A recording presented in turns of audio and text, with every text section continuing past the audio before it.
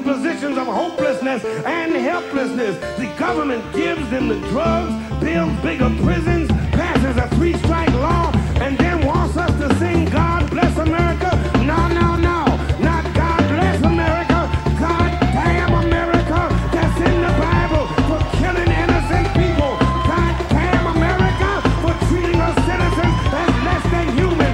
God damn America as long as she tries to act like she is God and she is supreme. Hello and greetings, the damned. Welcome to Pod Damn America, the Gothic Socialist podcast for the stupid children. Hello, I'm Jake Flores, and Anders Lee is with me this week. Anders Lee here. All the way from DC, and special guest, long time coming, Ellie Valley. Welcome to the show. Hi, thanks for having me. I'm glad we finally got you. At risk of going too dark too quick, something that's kind of funny that happened is that the last time we were gonna book you, I don't know if you remember, this was almost like a year ago. Okay. That's when our pal Raghav died that week, and I remember having to send you an email being like, "Shit's fucked up around here." Yeah. You know. Well, we'll get you back some other time, and I'm glad we finally got you. But I feel like it's like almost kind of state of the fucked up world that you are like an evergreen guest on any podcast, just because this thing that you kind of are talking about, this anti-Semitic shit that's happening, is just happening all the fucking time. Right, gloom and doom guest. Yeah. So it's opportune for a really bad reason that at any given time anyone can probably talk to you about the things that your cartoons are about. I thought we were talking about comedy today. We'll do a little bit of both. What's your? How do you feel about the Puerto Rican rattlesnake? Have you had any run-ins with him? Louis J. Gomez and the Legion of Skanks? No, I don't even know what this is about. We'll get back around to that later. I did actually have one very important question I want to ask you up top as an illustrator. By the way, guys, if you don't know Ellie Valley, obviously you should check out his work. He's an incredible illustrator. Pause the podcast and Google him and take in some image. Really cool, really intense, like kind of throwback imagery, illustrations about, but political cartoons about, what goes on in our corner of the left. Specifically, I'd say probably focus on like the cynical wielding of anti-Semitism by the media and the establishment and all that shit. And the right. Yeah. And the right, obviously. Yeah. But did want to ask you a question, which is, this Iran war is possibly starting because Trump drone striked this guy Soleimani, and then the response last week, I don't know if you saw this, there was this cleric in Iran that said Iran can't strike back against the U.S. because all of our heroes are fictional. And then he went on to go, what are we going to do, assassinate SpongeBob SquarePants? Right. As an illustrator, how do you respond to this threat on our beloved cartoon SpongeBob SquarePants? Yeah, that's good. He was like trolling. He was clearly a troll, and he was because Trump is a for all of his racism and criminality, he is good at trolling. At least that's one thing he's good at, or at least he has people on his staff who are good at trolling. And so, but that's sort of up the game. But I do hope everyone recognizes if. I don't want to get in trouble for anything illegal, but it's already happened on this show. It's fine. This was a Pompeo probably advised him, but it's pretty independent Trump action, and Trump has properties throughout the world, and it's insane that anyone would ever step foot in a Trump property, because the man is in my view, I don't even think it's a view. He's a treasonous crook, and I hope adversaries in the world understand that Americans are not. I like to think we are not as vile as the Trump criminal organization. I don't know if you saw this a couple days ago. This piece came out in the Daily Beast called "Attacking Trump Tower?" ? Would Iran be that reckless? I saw that piece, and someone else mentioned that it was like fan fiction because the way it was like so speculative and almost like excited about it. I didn't really understand if there was any evidence for it. It was just like talking out of their ass, right? I mean, it's kind of funny, but also I think it is maybe a wildly reckless thing to publish in a major publication, because like Not that that's gonna happen, but if it did, you could be held like culpable for like, because the thing is, like, symbolically we would all think it was pretty funny, right? But people working that shit who aren't him. Yeah. I mean, was there any evidence for it, or was he just like saying, this is what they could do?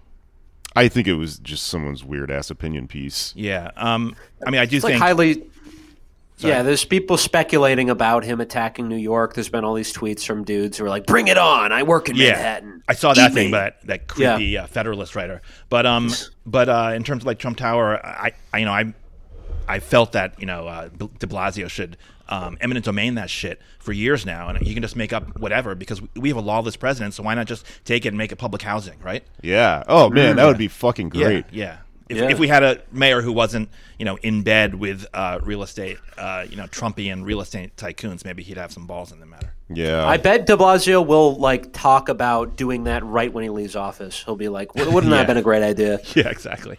But now they can do it under the auspices of safety. It's like, you know what? We can't have a Trump because they're all targets now. And so for public safety, it's now public housing. Yeah, we have to put the homeless people in the most dangerous thing you can live in. No, but it won't be Trump anymore. So therefore, it's not a target. Right. Fair. Yeah. Mar-a-Lago, though, hey. Either of you guys ever seen the cartoon The Venture Brothers? I don't know why this just popped into my head. I saw their other stuff, not the Venture Brothers. What's the other one? That's the Adult Swim guys. They do the Skeletor type guy trying to destroy the world. I forget what that one was. I've never seen the Venture Brothers though. Metalocalypse or something. I don't know. Anyways, there's like there's a new season of the Venture Brothers. These cartoons been going on forever. They moved their super science lab to this new building, and it's a tower in New York. And it's very subtle. I didn't notice it until I just rewatched it the other night. But it's Trump Tower, and I don't know. That show's very clever. They do like very small things, and then the entire season is the fucking Trump Tower ostensibly getting blown up and shit. Really? Was it after Trump's election? Yeah. I think that's why they did it. It's very clever. But anyway, before we get into politics, I want to ask you a little bit about your style of illustration in general, because I I'm not a huge head, but I'm sure I got a lot of fans that are also into like comics and stuff like that, and Art Spiegelman, stuff like that. R. Crumb, I guess. Fritz the Cat was really big on me when I was a kid. What are your inspirations, to ask the hackiest question ever, and how'd you get into to illustrate? Well, I mean, I often say that the 1950s Mad comics, before the Comics Code was established that pushed Mad into becoming a magazine, arguably. Yeah. In between 1952 and 54, they were just it was made by these New Yorkers in downtown Manhattan. It's now a Duane Reade and condos where they had their offices on Lafayette Street, and they were putting out these horror comics and science fiction comics, and then they started doing these satirical comics under Mad with these greats like Harvey Kurtzman and Bill Elder, who are my heroes of illustration. And Bill Elder would throw he would crowd every panel with so much nonsense. He actually called it chicken fat or schmaltz, because or chicken fat, I think, was specifically what he referred to it as. Just all this little stuff everywhere, and it was just this cacophony that reflected the immigrant experience at the time, and the visual medium of just absolute anarchy within the panels themselves, while taking on sometimes they're taking on bullshit American icons, but they were also taking on consumerism, conformity, and McCarthyism, in pretty sometimes subversive, sometimes in your face manner. Cool. Yeah. And what was the immigrant aspect there? I wasn't aware of that. Well, I mean, I didn't want to get too ethnocentric this soon on a non-Jewish podcast, but they're basically all Jewish, and they were all children of immigrants on the Lower East Side and in Brooklyn. And to me, it did reflect a lot of the Yiddish. I mean, I talked about this in my presentation. I don't want to repeat myself, but it reflected a lot of the sort of Yiddish culture of tenements and sort of people living on top of each other within like very small scale quarters, their panels sort of reflect the way of life at the time, and also, I mean, just in terms of Yiddish, they actually threw Yiddish into their comics. They made up new Yiddish words that became part of the Mad lexicon. Other Yiddish words just became part of the American lexicon because of Mad, and so interesting. Yeah, I mean. They like potrzeby. I mean, potrzeby, it just means like a need. I think it's Polish, but I mean they made it into this like 1950s slang. Verschlagener is an invented Yiddish term. It just means like fucking or damn it, or like just a superfluous adjective. Yeah. They threw in. So a lot of their words, like they just made up words, but they had like sort of a Yiddish background and inflection to them. Sure. Yeah. No, it makes total sense to me because I'm a big comedy head, but I also am like from. Texas, where there's not like a lot of Jewish people, or at least there weren't around when I grew up. So I was always like, how did some of this stuff get into my head? But then I, through like learning about the history of comedy and stuff like what you're describing, but also like stuff like what they wrote into like the early Simpsons, I've been able to trace back like all this stuff that goes back to stuff like you're describing, and then also like early radio. Like something that's really interesting about the early Simpsons years is like you'll hear. The guy walks into a manhole and he says something like "Down I go," and then you talk to one of the writers from back then and they tell you, "Okay, so I was really into early radio comedy, like radio plays, and that's the type of thing you would hear on radio plays." And you go, "Holy shit, wow. That's how that got in my head." Yeah. It's really interesting. Yeah. One of my favorites. Oh, sorry. I was just gonna say shout out one of my favorite Simpsons clips when Bart visits the Mad office and they're like, "Oh, this is just a bunch of boring paperwork," and then you see Alfred E. Newman going around on a unicycle and stuff. That's what I thought about immediately when you were describing the actual office. It's real. I should also say that in 1954, because of congressional hearings and a Catholic crusade against immorality, including in the comics industry, the comics industry imposed a self-regulating, self-neutering body called the Comics Code. The little seal of approval you see on comics in the upper right, or at least you used to until maybe a few years ago. And so then, so that was 1954, and the underground comics started emerging in the 1960s, and so they emerged really as a direct response to the self-regulating, self-censoring Comics Code Authority. And so people like R. Crumb and Art Spiegelman as well, like a whole slew, Charles Burns, of these people who were inspirational for me, actually also came from the Mad aesthetic of the 1950s. Cool. Yeah. I remember reading in Mouse, I read like an edition of it that had a bunch of his biographical stuff in it, and he talked about going by Art Speg at one point to like downplay the Jewishness of his name. Oh, really? Interesting. Yeah, which I guess that maybe plays into the history of how you had to go underground or whatever. Yeah. I mean, it's interesting. This is, I don't know if you want to talk about this later, but there was this disgusting smear organization called Stop Anti-Semites that they recently named Ilhan Omar Anti-Semite of the Year. Right, yeah. She did it. She got the trophy. Yeah. A few weeks ago, they named me Anti-Semite of the Week, and they thought it was some kind of burn to use my full name, Eliezer, Yeah. So it's similar. I think they were either, Ellie Hussein. Yeah, exactly. They were either, it was like anti-Semitic on their part. Either they were trying to dox me, or they think that's doxing me, as if I'm like living some kind of anonymous online life, or they were trying to imply that I'm hiding my Jewish roots, as if I am pretending to not be Jewish in my comics. Ellie, I don't know if that would be entirely possible for you, man. I know. That's why it was absurd. Look at Eliezer. Wow, gee, you got me. I'm exposed. Yeah.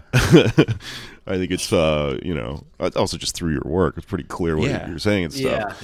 Yeah. I mean, I did want to talk about just the absurd, cynical wielding of this concept of anti-Semitism that we've seen, just recently in taking down Corbyn across the pond, but then also here, like there definitely was I feel like there was an uptick right after Corbyn lost, where they started to think, oh, we can really use this against Bernie, for example, which is insane because he's a Jew. Well, I mean, I don't even think saying I'm Jewish is a sufficient defense against these bad faith accusations of anti-Semitism. When people attack me for this, and I get people in the reply saying, "Oh, he's Jewish. How can you say that?" It's not sufficient. You need to go at the actual bullshit, the distortions and the lies that they put forward in order to smear people and not just say he's Jewish, you know? Yeah. In my opinion, just in order to, to scorch the earth when they try and smear anyone. No, that's a really good point.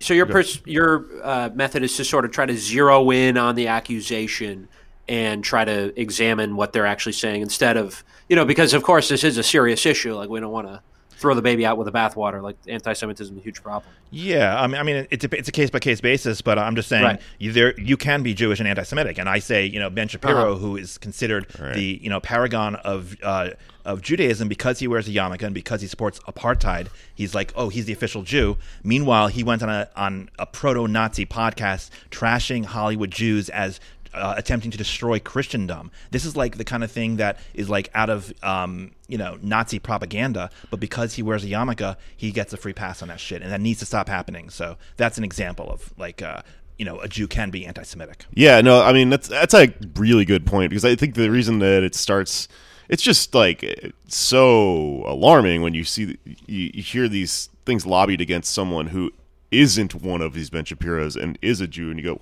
how can this possibly? But you're right. The argument should start where it starts, which is that it's a bad faith Lie. pretext to begin with, or whatever. Exactly. Another one of those people, I guess I should bring up because he's been in my life recently, is Milo Yiannopoulos. Because what happened with me is this fucking edgelord podcast down the street or whatever in our own goddamn community here decided to have Milo Yiannopoulos on as a guest. Really? When was that? This was back in like March or May. It was in spring of last year. It was I think it was the last time I saw you. It was at that fucking party. It was like right before that, because I remember that 'cause I was pissed off about it that day, because what happened is these comics, and like there's plenty of there is a tradition in comedy of fucking having these edgy guests. You watch Bill Maher, and he has on fucking let's have two extreme opposites or whatever. Platforming a guest like that is not really like entirely the problem in and of itself, but they did it at a club I hang out at, and that a lot of comedians hang out at, and so like I was one of a number of people who kind of made it known to like the club, like, hey, fuck you, like I'm not gonna hang out in your fucking bar if you have alt-light and alt-right and neo-Nazi types hanging out there or whatever. And the weight of the entire thing came down on my head for some reason, just because I'm a politically outspoken person, and so then they try to paint it into a situation where like I threatened them because I made a joke about going to their show and throwing a milkshake at them because they had it at a bar, Right. What if they serve milkshakes? Anyway, this has caused me to look in great detail into who Milo Yiannopoulos is, because I was aware of him obviously because he's Milo Yiannopoulos, but I want to kind of get a little bit of a closer look at his entire thing, what he's selling or whatever, because I did get into a lot of arguments this year with people who would try to tell me, well, he's a Jew and he's gay and he's married to a black guy, therefore he can't be any of these things. On three bases. Yeah. Is he Jewish? I don't know his. I heard maybe he says that he has some Jewish lineage, but I didn't really follow. He's Greek. He's Greek, and they're sometimes thought of as Jews by ignorant people. He's also a lot. He's is also that the entire basis of it? Because I don't know if he actually had a Jewish I think parent. so. That's what I'm surmising. well, he's also a liar, and I think he's self-described provocateur or whatever. So he writes a lot of this off as like, "Oh, I said I was Jewish just to fuck with you" or whatever. But unless I'm wrong, I've heard that too, but I didn't know. I didn't really research enough. What was the podcast that he went on that was at the bar? It's called Legion of Skanks. This is run by three idiots. Is it still around? Oh yeah, okay. One of them came to one of my shows and spit in my face the other day. Really? Yep. I saw you had some stuff online with the comedy people that I did not. I don't really know. If you don't have the context for it, I'm sure what we're all tweeting at each other looks like complete fucking nonsense. Well, I imagine it's the way Gentiles feel when they read my tweets. Yeah. I just want to throw this out there. Like, Jake and this guy are just very drawable. I'm just putting that on the table. Okay. Dude, This guy goes by the Puerto Rican rattlesnake, and he spat on Jake. He's the person of the podcast? I will commission a drawing of Louis J. Gomez. Oh, that would fucking rule. But I do know that Milo is a Zionist. Well, I mean, Richard Spencer is a Zionist. I mean, but what were we going to say? I mean, well, I've got the interview he did right here. Because Zionism is no defense against charges of anti-Semitism. In fact, sometimes it's actually evidence of it. Oh, that's I totally agree. Okay, no. To get all the way back around to what I was going to get at, in this, he did an interview in the Jewish Journal where he talks about his quote-unquote Jewish identity, Trump, and Zionism in Berlin. That's what it is. So he is claiming to be Jewish, but When is that from? July 2019, so about 6 months ago. Wow, I'm surprised they would interview this guy. Yeah, I mean, well, see, that's the thing. He's in the Jewish Journal. He was at the Creek in the Cave. I think he's, maybe there's like only a handful of places he can even work anymore. And so he's just working his way around to people that maybe haven't heard of him or something. Jewish Journal in L.A.? This is JewishJournal.com. Yeah, I assume it's that. Yeah, I couldn't. Okay. You probably know better than me. One place he could possibly get away with working, or someone like him could, is the White House, because there are a lot of people who are pro-Israel, who are surrounding themselves with the Trump and his friends, who are like Christian Zionists, who like big defenders of the state of Israel, but are also like sort of anti-Semitic. Yeah. Can you talk a little bit about sort of the influence of Christian Zionism, quote unquote, on Trump's policy with Israel? Yeah. Is that okay? Yeah, please. Okay. Go ahead. I couldn't tell if you were trying to get into another further Milo thing. It's interesting because, like the anti-Semitic claim that, Jews, that Jews are controlling foreign policy or that Trump is doing things for Jews is actually belied by the fact that probably the most powerful Zionist organization in America is Christians United for Israel, just in terms of sheer numbers, right, and the amount of money that they raise. Like Trump's not doing shit for the Jewish vote for sure, but the evangelicals and white supremacists are his base. Evangelical Christians, and if not evangelical, then Christian Zionists. But evangelicals are, one of the groups whose support for Trump has been really, rock solid. I mean, maybe it's had a couple chips lately with that Christianity Today op-ed or the editor's piece, right? But generally speaking, they made their pact with the devil, and if there was a hell, they'd be burning everlastingly. Yeah, it's weird. No matter how many times I point out to them that they're hypocrites for that, they don't change their minds. What's going on? So I mean, just like in general, evangelical Christians support Israel for theological reasons. We make a lot of the theological underpinnings of once Jesus comes back, then Jews and other so-called infidels will have a choice of conversion or death. But even aside from that, I mean, because it's all fantasy realm anyway. Everyone can have their fantasies. But what they're supporting today, aside from that, is like they're so filled also with extreme racism against Palestinians and against Arabs, more broadly, right, that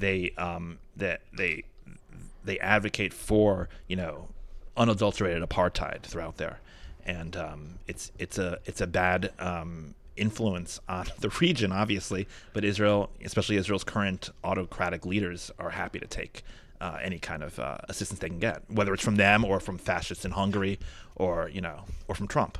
Yeah, for sure.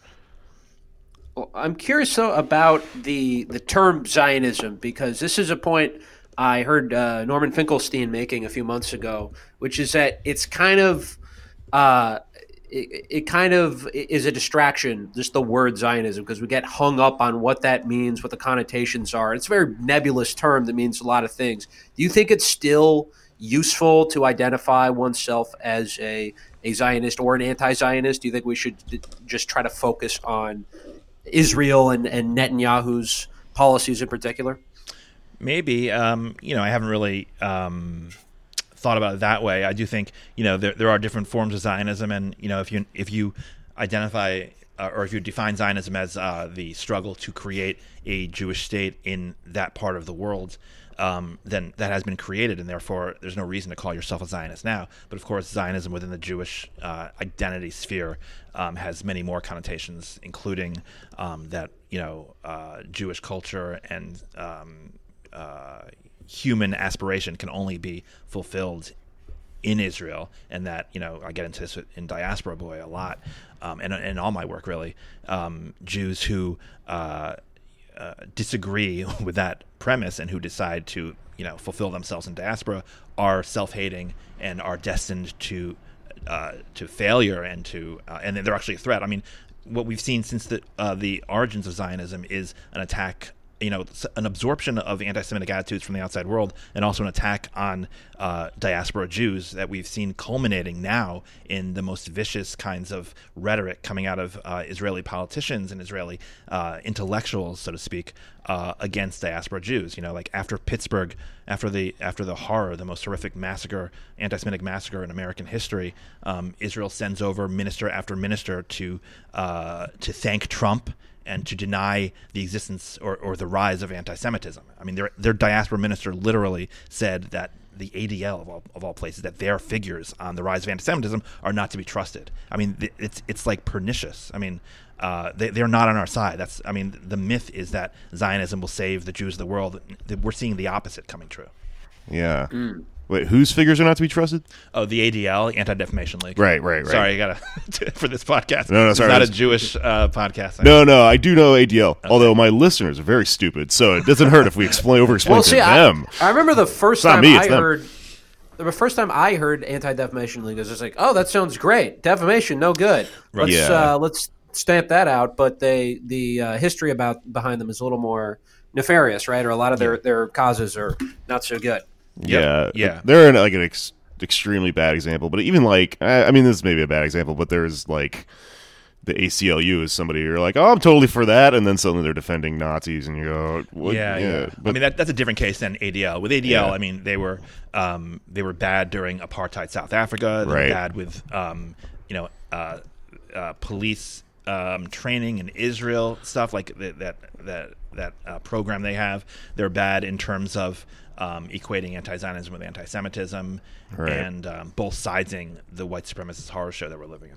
I want to talk a little bit about something that is I see a lot in your work. I'm looking at some of your stuff right now, and there's always like these pictures of like Meghan McCain just saying like, that refugee girl wants to exterminate us Jews, I guess in reference to like Ilhan Omar and stuff like that, and this thing that again that I think Milo is probably doing where like he's outright just claiming to be Jewish, where you can't really tell what the fuck's going on with him. His background is kind of murky. I did look into it today, and like even the thing where his supporters all say he's dating a black man or he's married to a black man or whatever. I did meet a bartender one time. This is entirely anecdotal, so who knows whether this is true or not. But I met a bartender one time who said that he was at a bar and a bunch of Proud Boys walked in, and he sort of ended up at their table, and they thought he was one of them, and they were talking pretty openly about how that's like a fake person, like it's not a real thing. Really? Oh, interesting. But this is also a story I heard in a bar, so who knows? Right. Anyway, I mean, you think there'd be pictures of,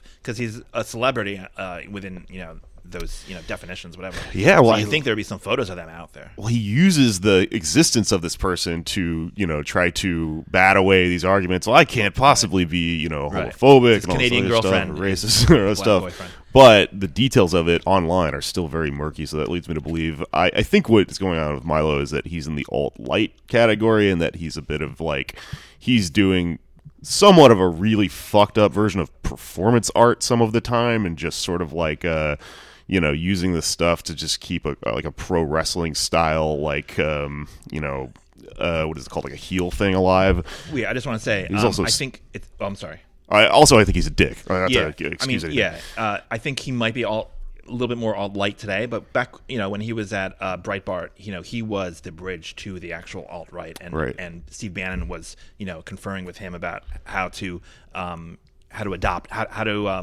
the ideas of essentially Nazism to a broader readership and audience, and he's vile. I mean, he's horrible. He does like really terrible doxing and harassment campaigns against people, and it's ugly. Which is why they should serve milkshakes at the Creek in the Cave, baby. Yeah, no, for sure. He ghost wrote for people that wrote for like fucking Daily Stormer and shit like that. Yeah, I mean, if you want to platform him, you should put up a fucking chicken wire fence, dude. Because right, or it's know about this shit.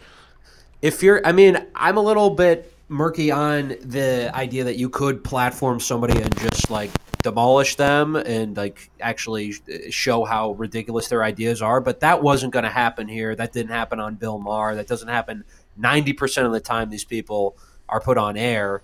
I think if they had put him on, I think this is ultimately what happened when they platform Milo. It usually just ends up you look at him as this sort of like, oh, look at this novelty person with these sort of like eccentric, quirky views about the world. You don't actually get a chance to, or they don't really take the chance to challenge him on his bullshit. Mm-hmm. One thing I noticed about this whole ordeal with Legion of Skanks and shit is that, what they are is a bunch of dumb guys that are comedians that I would argue have an ideology but don't think ideologically. You can't not have one, but they fall into where their like little privileged position lands them, which is they're very individualistic. They're very like, you should be able to do whatever you want, but mostly when that applies to me as a guy and all this stuff, right?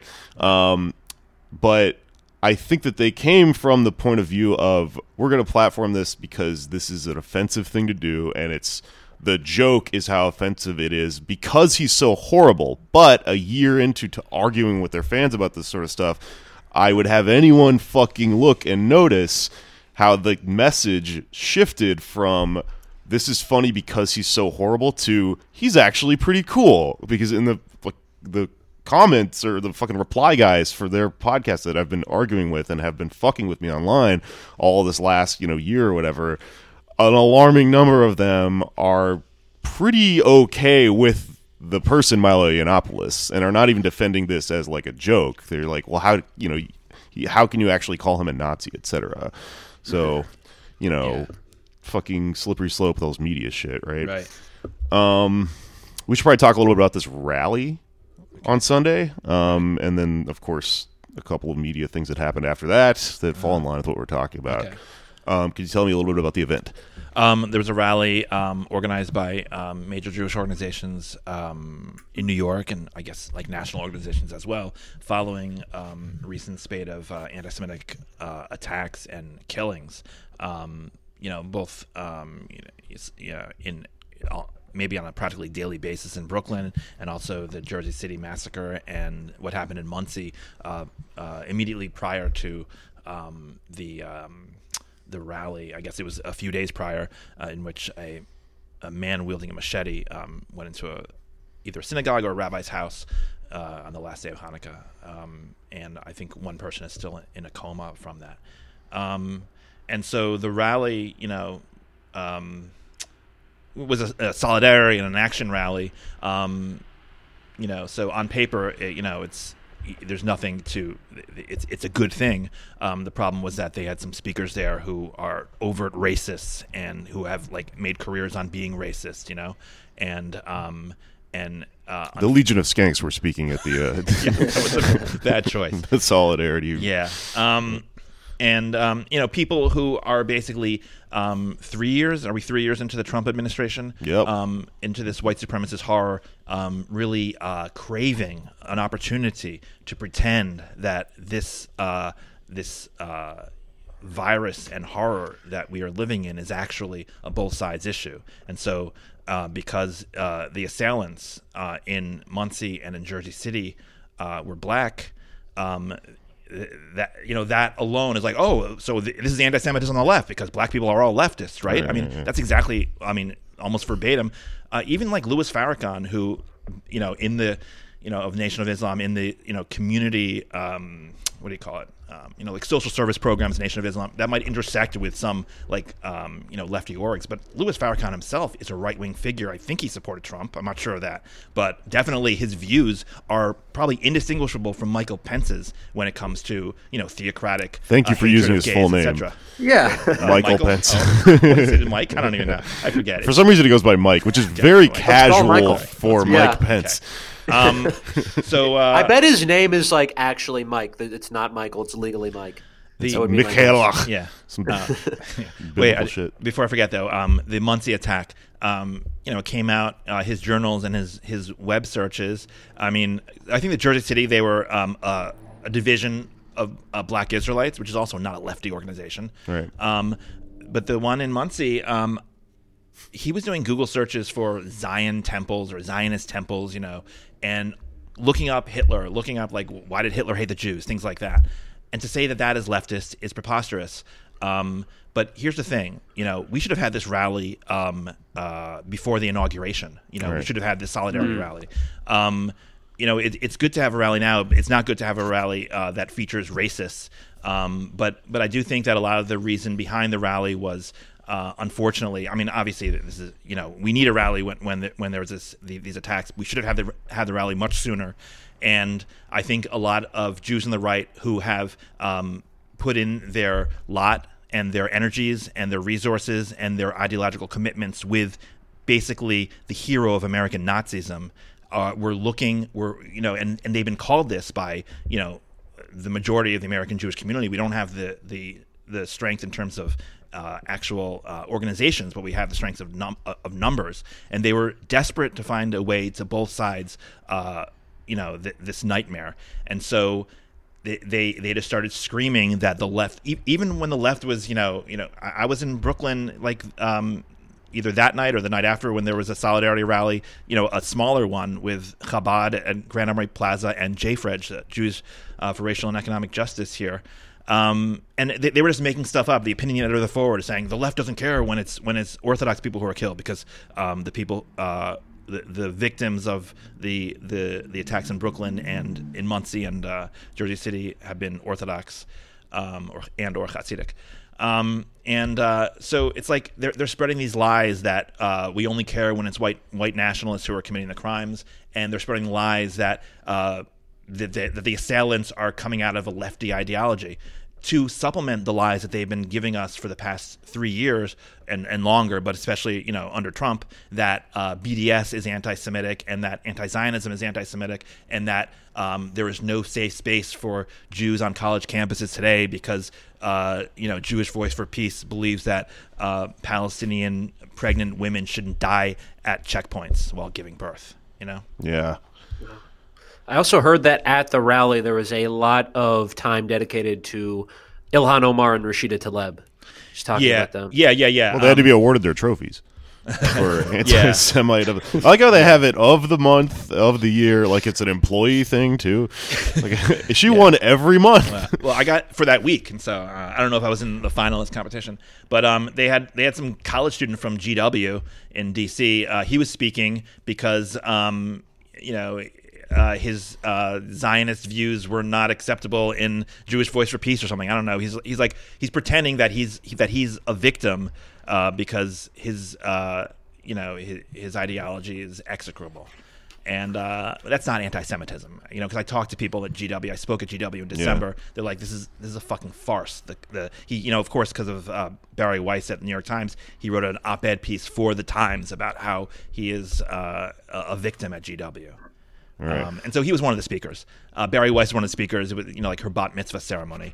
She was saying over and over, "I am a Jew because of this, the Maccabees." And then she went, or before she gave her speech, she went while on the march. She was interviewed by Brian Stelter on CNN Reliable Sources, I guess, or just CNN, I don't know, and pivoted to how Bernie Sanders.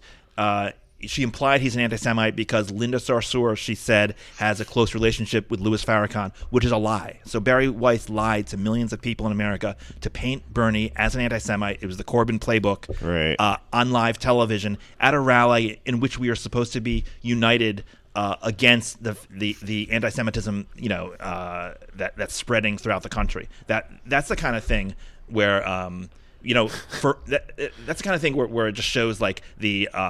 People just have no respect for the identity or the concept of being Jewish. Like, didn't Cuomo a while back say he was like more Jewish than someone? I'm gonna look this up. Or he said that he made a joke about Jews not being able to dance. Yeah, he also said, "I'm a Jew," or "all Jews," or something. I think, right? Look it up. I mean, Oh, there's yeah, so he much- was like, I'm a Jew. I'm a woman of color. Yeah. right. I'm thinking of someone else. Someone just said, "I'm more of a Jew than so and so is." A non-Jew said that about somebody. Yeah, I don't remember people- that happened yeah. in the past couple of weeks. I don't remember who it was though. It sounds very familiar though. Yeah. The news. People have is a been calling blender. Bernie a fake Jew for a while now. Yeah, but now they're upping the ante, which is why I don't think the defense should be, "Oh, he's Jewish, you can't call him that." It Right. should be, "Oh, Barry, you're actually lying on Brooklyn Bridge about someone who could become the first Jewish president because you're afraid because he says, maybe we shouldn't be so one-sided in our approach to Israel-Palestine." Apologies to Jewish, black, queer, trans, disabled woman Andrew Cuomo. I was Rudy Giuliani said it. Rudy Giuliani said, I'm more. Wow. He said, I'm more of a Jew than George Soros is. I drew a comic about it. I can't believe I didn't remember this. So much has happened since then. That was literally like 2 weeks ago. It was December And- 24th. Yeah. Yeah, and now we're at war with Iran and, all this other shit that's been going on. Well, you did crank out those comics. Yeah, but I mean, it's amazing how you start to live in an atomized fashion from one crisis to the next. Like the whole country's been, if you're paying it, if you're someone who is absorbed in what's happening in the news.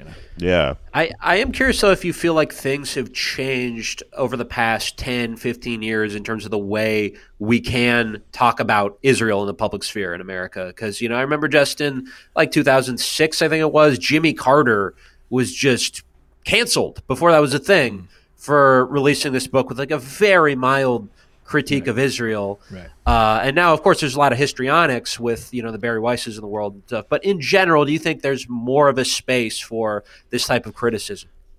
It's a tough one because I think I need to think about it a little bit more. But I off the top of my head, I feel like there is more space for the criticism, but there's also more space for these wild accusations of anti-Semitism at the same time. So I think maybe the Overton window has shifted a bit in terms of being able to talk about apartheid essentially. But the reaction has been much, and maybe it's because we're talking about it more, but I mean, now they're trying to criminalize free speech on college campuses. That's pretty extreme as well. So, that's like taking further liberties than I remember being taken just 10 or 15 years ago. Yeah, I mean that might be in response to the growth of the movement. It might be. Yeah. It might be. Yeah, actually. They're freaking out. Yeah, they don't know what to do. Yeah. I mean, I've been called a self-hater since I started drawing comics, but the vitriol and the hatred and the dehumanization and literally likening me to although I've always been called a Nazi, to be honest, but I mean, like the amplification of these smears has really gone up in the past year, and I think it's because they saw that. I don't want to, self-aggrandize, but post Meghan McCain imbroglio, I think they want my voice to be less amplified, and so one way to do that is to make me toxic by spreading these lies, not just the Nazi shit. They're pretending I'm a misogynist, pretending that I abetted murder. I mean, there's this one person online. Well, you go on podcasts, so you're assumed guilty of all of these things. Yeah. as an No. entry I mean, point. it could be because they're looking for a good smear to use. So there's one person, Ariel Sobel, who was finally caught making a fake sock puppet account of a black Jewish woman. It was her trying to get sending threats to herself to try and implicate the left. So she even going and saying Ellie's misogynist because his fans send me misogynistic things, and then sending a screen cap of she says a DM, but it's actually a text. And I didn't even want to touch that stuff because I don't want to, I definitely do not want to doubt anyone who is saying that's happened, but to say that that was me or that I directed it, which is bullshit. She's like, oh, because you drew Meghan McCain misogynistically, your fans are using the C word at me, I'm like, first of all, these, if they're my fans, it's like, I'm not controlling these people. I don't know who they are. And anytime that kind of thing would happen with my name attached to it, I completely condemn it, So it's like, it's just this bullshit smear. And after it came out, and I'm sorry if this is totally in the weeds for your podcast. No, please. After it came out that she created this We don't have a lot of parameters on this show. Okay. After it came out that she made a fake sock puppet account in order to demonize the left, then it's like, oh, well, maybe even the text messages that she claimed that she was getting from my so-called fans, those were all made up too, But you'll never know, because within the Jewish right, there is zero accountability. She's now, when you mentioned Jewish Journal, that's why I was wondering. She's working at the Los Angeles Jewish Journal now, despite, writing these, these fabrications, lies, and smears. I mean, it's like, it's McCarthy shit, and now she has a job. And the Forward, of all places, picked up her. She had another one saying that I was influential in the Dayton murders because the killer retweeted me along with Elizabeth Warren, Bernie Sanders, and hundreds of other people. Because he retweeted me, that means I must have been what set him over the edge to murder. Oh, he retweeted me too. Really? Yeah. So the Forward wrote a piece saying Dayton killer retweeted former Forward contributor Ellie Valley. It's like, what the fuck are you doing? Yeah. And there's been no article in any of the Jewish press about about the campaign. And it wasn't just her. It was like all of these like toxic figures that are like in this coterie of like spreading smears. Nothing has been written about it. It's like there's no investigative journalistic sort of fire within the community, and we need it more than ever now. Yeah, I mean, I like that you mentioned McCarthyism, because it's like something that's far enough in the past and was like fucking crazy, but by comparison to this, it was at so much of a slower rate than all this misinformation and weird smears and shit, and it makes me wonder if we can look at that and sort of compare and contrast and draw any lessons. But I guess what's alarming to me about all this like online drama and your ability to misrepresent everything and really create these these arguments where you can't possibly prove the other side wrong by just saying, well, their fans did this, and then they're using these vague things of misogyny or whatever. Seeing it happen against Corbyn, seeing it happen against the left here, even seeing the bare mechanisms of it at work within this extremely dumb fight that I have with this other podcast, it kind of makes me wonder, like, is it even possible to account for any of this stuff, or is this just a new landscape that we're all just going to have to work within and operate on the base assumption that if you are fucking right about anything and you're threatening to anyone, especially anyone in the establishment, in the media, in any way, in all of this, that do we just have to assume that they're just going to hurl these unprovable things at all of us all the time, and that's just the way it is? Because what I'm wondering in all this is, I mean, I know who you are. I'm a fucking fan of your work, and like, to me, it's absurd, the idea that they would call you any of these things. But do these smears pass off to just random people who don't know about any of this stuff? That they're just the mention of either of us is just a fucking blip on their radar or whatever. Do you think that's a real problem? Well, it depends. I mean, it depends who you're referring to as a random person, I mean, a random person doesn't know. You couldn't place Israel on a map, Sure, probably. Yeah. So, but, people who are somewhat well-versed in these things, yes. I mean, like, I mean, for me, like, Ariel Sobel is just like, it's not a person of significance in terms of a voice in the community, despite the smears that she was orchestrating. But someone like Barry Weiss is an extremely powerful figure because of the New York Times, and because of the New York Times' refusal to hold their columnists to account, any sort of accountability. It really is like anything goes over there. Yeah. It's like babysitting hour, but the kids can just like set the house on fire, and it's okay because they're they're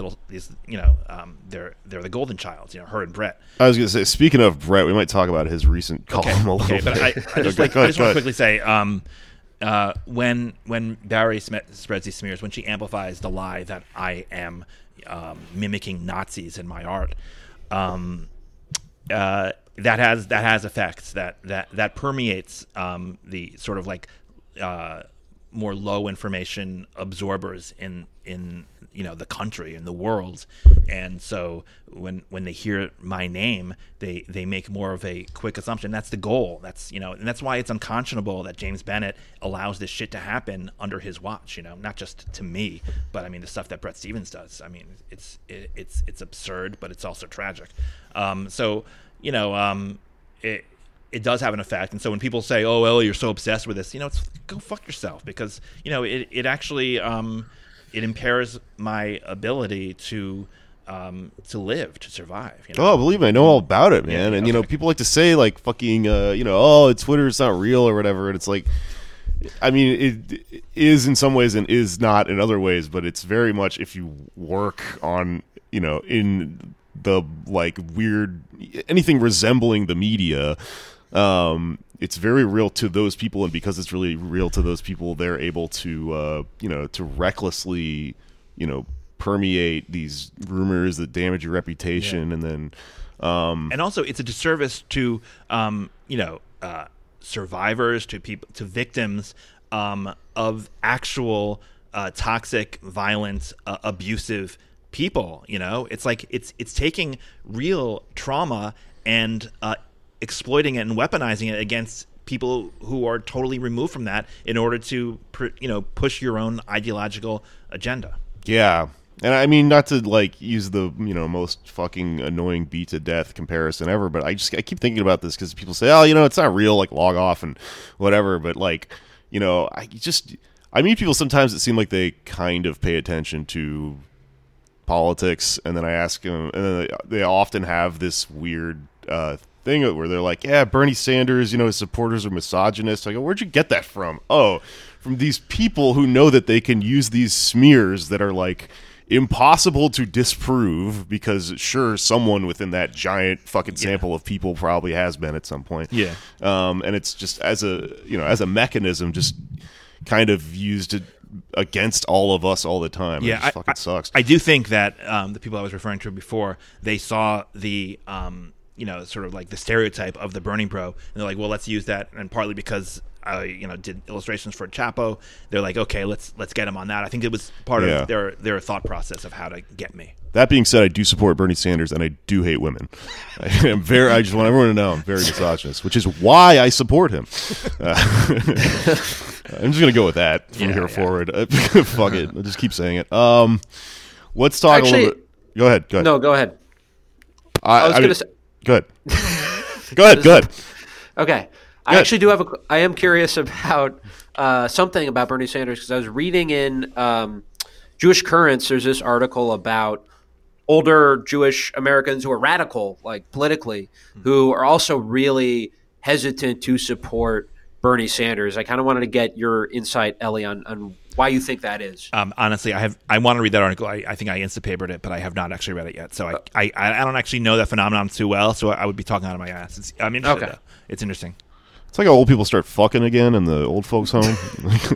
No, I wonder if it's because they think he's unelectable or if they feel like he diverges somehow ideologically from them. But I need to read it. So okay, because it's interesting that black voters were skeptical about Obama until he won. Right? Was it right. Iowa? I forget. Yeah. So it might be somewhat similar in the attitude, but because they're on the left, I don't know if it's something else as well. Yeah, I mean the black voter comparison thing does kind of make sense because Thinking with that, electable. Yeah, you have to follow the main electorate, or you'll be accused of splintering off and fucking the whole thing up or whatever.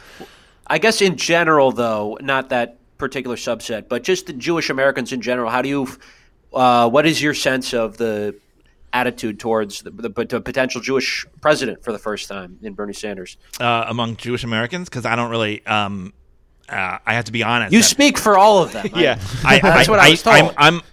I'm self-aware enough to know that I am in a ideological bubble, and I'm happy to be in this fucking bubble.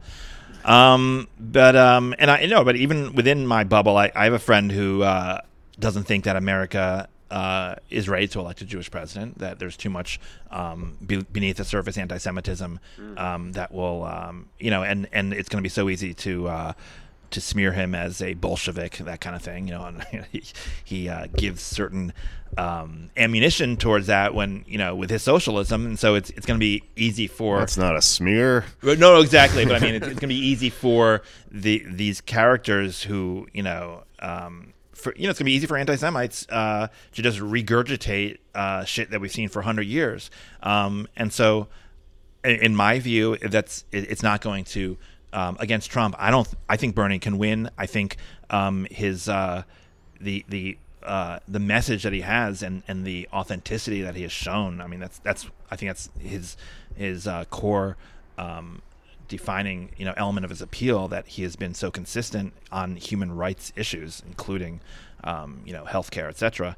That I think that's going to overpower the inevitable images of him as this Bolshevik vampire with tentacles. So others might disagree on that, but can I throw out a weird take on this? Yeah, sure. And let me know what you think of it, because I have no idea. I'm also speaking here as a comedian and an asshole, and this is probably a dumb thing that just occurred to me. But I think something I've been trying to figure out for a while just popped into my head, and I just was able to articulate, which is that I don't think smearing someone as an anti-Semite in Europe probably worked because as a Jew, you mean? Or either side of the issue, even okay. or in Europe, because that there's a closer history, and here's what I'm getting at. I'm from a part of the country where I often hear people go "Oh, Bernie's going to get smeared as an anti-Semite," and I go, where I'm from, people don't even know what a Jew is. How is that? How would they even? He's going to get smeared as a Jew, rather. Right, people are going to be afraid to elect a Jew. And I go, when I was growing up, people didn't even understand, because we didn't live around a community of Jews. So, you're talking about a large chunk of America that doesn't even have the understanding of what that is enough to hate that thing. You know what I mean? Yeah, maybe. But I do think that certain archetypes of racism and bigotry might not be aware of it, but if the Republicans start saying this man wants to take your money, even though they never met a Jew, it might touch on something that, right? And a lot of times you don't. It could be Middle Easterners and Mexicans last time around. This time it could be the big bad Jew or something like that. Sure. Okay, yeah, fair. But right. It's well taken point though. Where are you from in Texas? I grew up in Houston. Oh. And I don't know. It's I don't know if it's specific to the part of the city I was in or just Texas in general. Okay. But I just, then I moved to New York, and now obviously I know a million more Jews. Yeah. But You have Kinky Friedman, at least. we did have Kiki Friedman. Yeah. He died? I don't remember. I don't think he died, but he went away after a while. He ran for governor at one point, and, he was Kinky Friedman, and I don't know. He just became a weirdo townie after a while. I lived in Austin for a while, which is also, extremely white middle class place. And so, I don't know. I guess the concept I was trying to get at, and this is definitely more from a joke writer's brain, is I don't even know about that thing enough to be able to hate it correctly. How, Right. Well, that hasn't stopped, many people from hating. that's such is the nature of hate. Yeah. Sure. Yeah. Yeah. That makes sense. Okay. Fair. I don't want to just fucking do a full-on Will Menaker Chapo thing, but we should address this Brett Stevens article because it's pretty crazy. Brett Stevens wrote December 30th in the New York Times. I think so, yeah. A piece called... Fuck, I just lost it. Here it is. The Secrets of Jewish Genius. Ashkenazi brain size. Yeah, where he, I guess, was trying to make an argument pro-Jewish, but he cited a bunch of... Ellie, was it tough to fit that brain in Jake's doorway? I know you got a big noggin there. Yeah, exactly. It was so much We had to knowledge. go sideways. Yeah. Okay. Big doorway. Yeah. Brett Stevens' piece was the kind of thing, if you go to some kind of born again Jewish yeshiva trying to get people into and I think Brett actually grew up not maybe Jewishly knowledgeable or religiously observant, and then he got into it later. So it is actually possible. That's exactly what he's regurgitating. It's kind of these missionaries within the Jewish world who are trying to get you into Judaism, and some of the stuff that they say is look at all these great achievements, Jewish Nobel Prize winners, etc. The kind of things he was saying was just one step removed from that. It was on the same level in terms of scholarship, certainly, and he just Googling shit Googling shit and then getting white supremacist sites that he probably actually agrees with regardless. Yeah. But the slippery reasoning and level of what do you call it? Just I mean, aside from the writing level, just like the reasoning behind it was just like so 7th grade. Oh, look at like Jews are so cool, kind of shit. That it's the kind of thing. It's like aside from the race science is a fireable, or you should never even have gotten your first job kind of offense. Yeah, I mean, he's just a terrible fucking writer. Do they just let him post his stuff directly? Like, is there any editorial oversight whatsoever? He just finds the thumbnail. Well, after this happened, James Bennett did an interview, I guess with Politico, and he said, "Yes, we actually edited him." And Ashley Feinberg tweeted like, "What an embarrassing thing that your editor has to actually come out and say we actually did edit him." It's so humiliating. But of course, Brett has no shame, and I don't think he's capable of that. It doesn't seem like it. It's a very short piece that starts off with a very long editor's note, which is just proportionally looks ridiculous. The editor's note came afterwards when everyone's like right. IQ tests, etc. The editor's note also lies, and it just says that this link has been removed. Research doesn't say that they removed all instances of saying that Ashkenazi Jews are smarter than everyone else, including Sephardi Jews. So it's also like it was racist within the Jewish community as well. They didn't even touch that. It was such a lack of accountability correction. Yeah, I mean, they might have removed a link to a specific thing that thing was in a very bad book or whatever. But the point he has made, the overall point is still bad. Yeah. So you can't really remove that, can you? You could remove the whole thing, I suppose, but and then, then he did something else afterwards. His next column, I remember tweeting about it, of course, but I don't remember what the actual article was. My phone's charging, so I need to find it. It's fine. That's all right. I mean, I'm sure this has been fucking covered on podcasts that. I mean, I guess Chapo talked about this, right? They understand the mind of Bret Stephens more than any of us, so I'll leave it to them. I drew it, too. I have a drawing of him. Man, you drew everything. I think we're about an hour here, and I know we got places to be, so let's... Has anybody got any last things they want to get to before we get out of here? No, I don't think so. Okay. I think let's go ahead and wrap up. But before we finish up, I do know I have a lot of artsy friends that listen to this, and I wanted to ask you a little bit about how you draw. This is completely, entirely, apolitical or whatever, but do you use pen and ink at all, or is this all tablet? Yeah, I always get asked questions about the Jewish condition. Never get asked about art, and I appreciate that. I'm a fan, man. And not just art in terms of influence. I do get asked about like Mad Magazine and shit, but I don't get asked about the actual creation of the art. And I do love talking about it, but I've no one to talk to. I didn't go to art school, so I'm in this I'm self-taught. So I wish I had a community of peers that I could actually learn from in terms of actual. Not just style, but tools, etc. Yeah. But basically, until about 6 years ago, I guess, I was using brush and ink on Bristol board. Yeah, I wanted to be an illustrator at one point in my life, so I got a little bit of this in my head. Oh, cool. And you, some of your listeners are artists, you said? Yeah, I think my friend Rory's probably listening, who does all my art. And right. We have a lot of listeners, so I'm assuming. Cool. I love the brush and ink, but the problem was. With my style, especially, I used white a lot, and using this, I would use like this Deleter 2. It's called this Japanese plaque. I don't even remember but basically it's like paint. You have to keep adding water to it because it gets hard, and it's like that stuff. It takes forever to dry, and if you make another mistake, or if you want to use white as an effect, etc. There's so many layers, and it got maddening. I mean. And so, even though I love it for other reasons, but when I was introduced, when I finally realized that I could maybe do this on the computer, I was introduced to a Cintiq, which is a Wacom tablet where you write on when you draw on the actual screen with a stylus. Okay. So it's not like a separate drawing thing. That always threw me about those Wacom tablets. Yeah, well, the Wacoms that you're drawing on your it's a separate surface lap, and then you're seeing on the screen. I don't know if I could handle that in terms of the perception stuff, but when you're drawing on the actual screen, that was pretty. The learning curve wasn't as ominous as I had feared.